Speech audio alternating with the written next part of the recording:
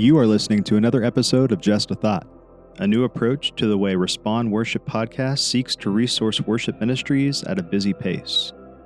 Ryan Defoe brings us our thought today. Ryan is the worship pastor at Green Tree Christian Church in Rolla, Missouri. Ryan presents a struggle that we all deal with as worship pastors and worship planners, the struggle between excellence and authenticity. Let's listen in.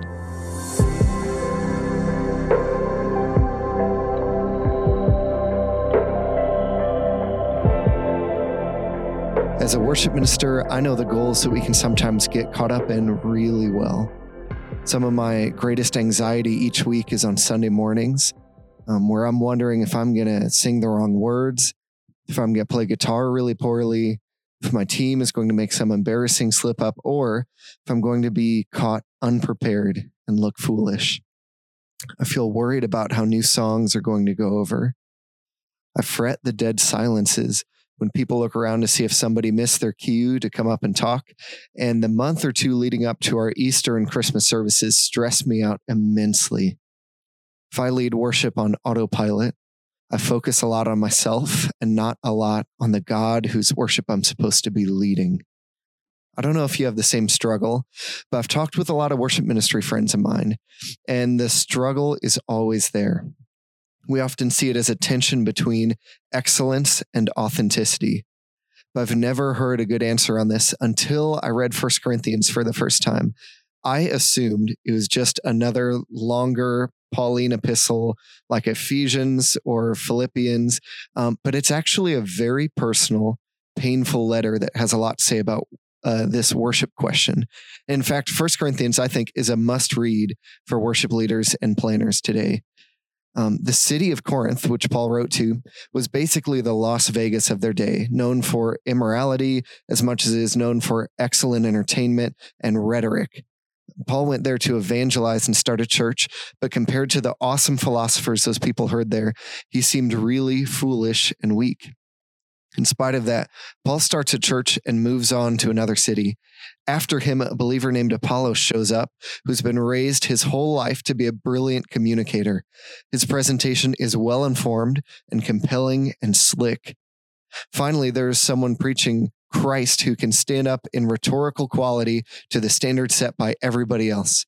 It all seems well and good, but when we overhear this letter from Paul to the Corinthian church, he gives them this talk. I appeal to you, dear brothers and sisters, by the authority of our Lord Jesus Christ, to live in harmony with each other. Let there be no division in the church. Rather, be of one mind, united in thought and purpose. For some members of Chloe's household have told me about your quarrels, my dear brothers and sisters. Some of you are saying, I'm a follower of Paul. Others are saying, I follow Apollos, or I follow Peter, or I follow only Christ. Has Christ been divided into factions? Was I, Paul, crucified for you? Were any of you baptized in the name of Paul? Of course not. He goes on in verse 17. For Christ didn't send me to baptize, but to preach the good news, and not with clever speech, for fear that the cross of Christ would lose its power. He goes on about 10 verses later in verse 26. Remember, dear brothers and sisters, that few of you were wise in the world's eyes, or powerful, or wealthy when God called you. Instead, God chose things the world considers foolish in order to shame those who think that they are wise. He chose things that are powerless to shame those who are powerful. God chose things despised by the world, things counted as nothing at all, and used them to bring to nothing what the world considers important. As a result, no one can ever boast in the presence of God. God has united you with Christ Jesus. For our benefit, God made him to be wisdom itself. Christ made us right with God. He made us pure and holy, and he freed us from sin. Therefore, as the scripture says, if you want to boast, boast only about the Lord. Here's what God has been teaching me through those passages in my own ministry. The struggle is not between authenticity and excellence, because both of those are all about me. The struggle is between anxious micromanaging and dependence.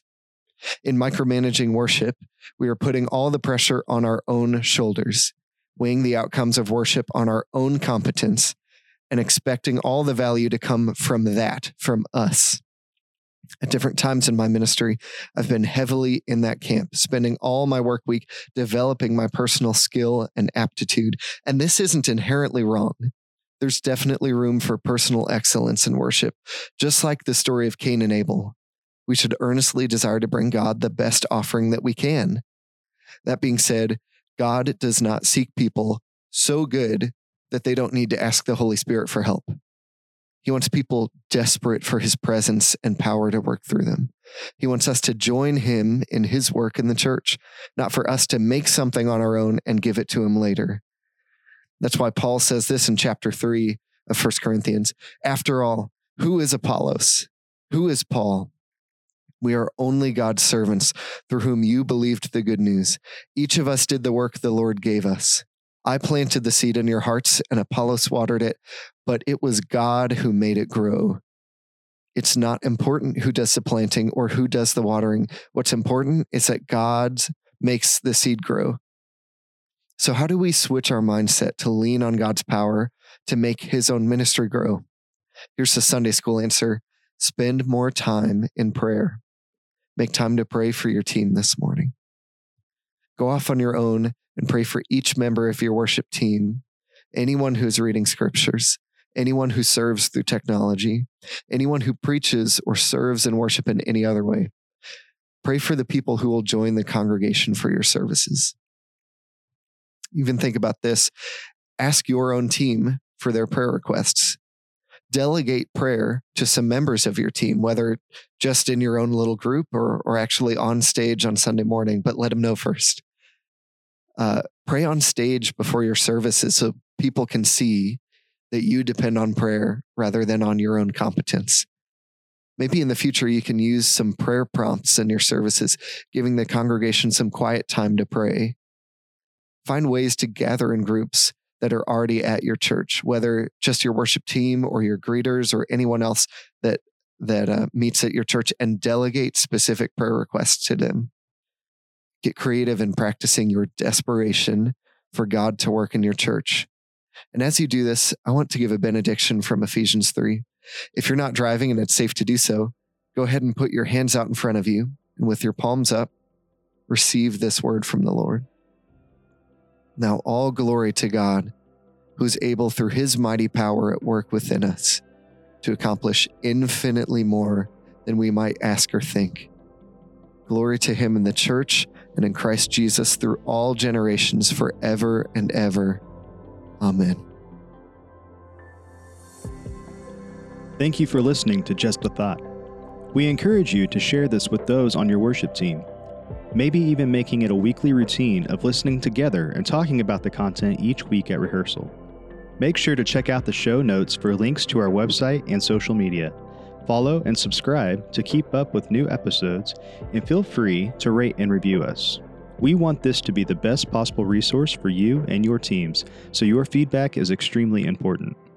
Peace be with you all, and we look forward to sharing more thoughts with you soon.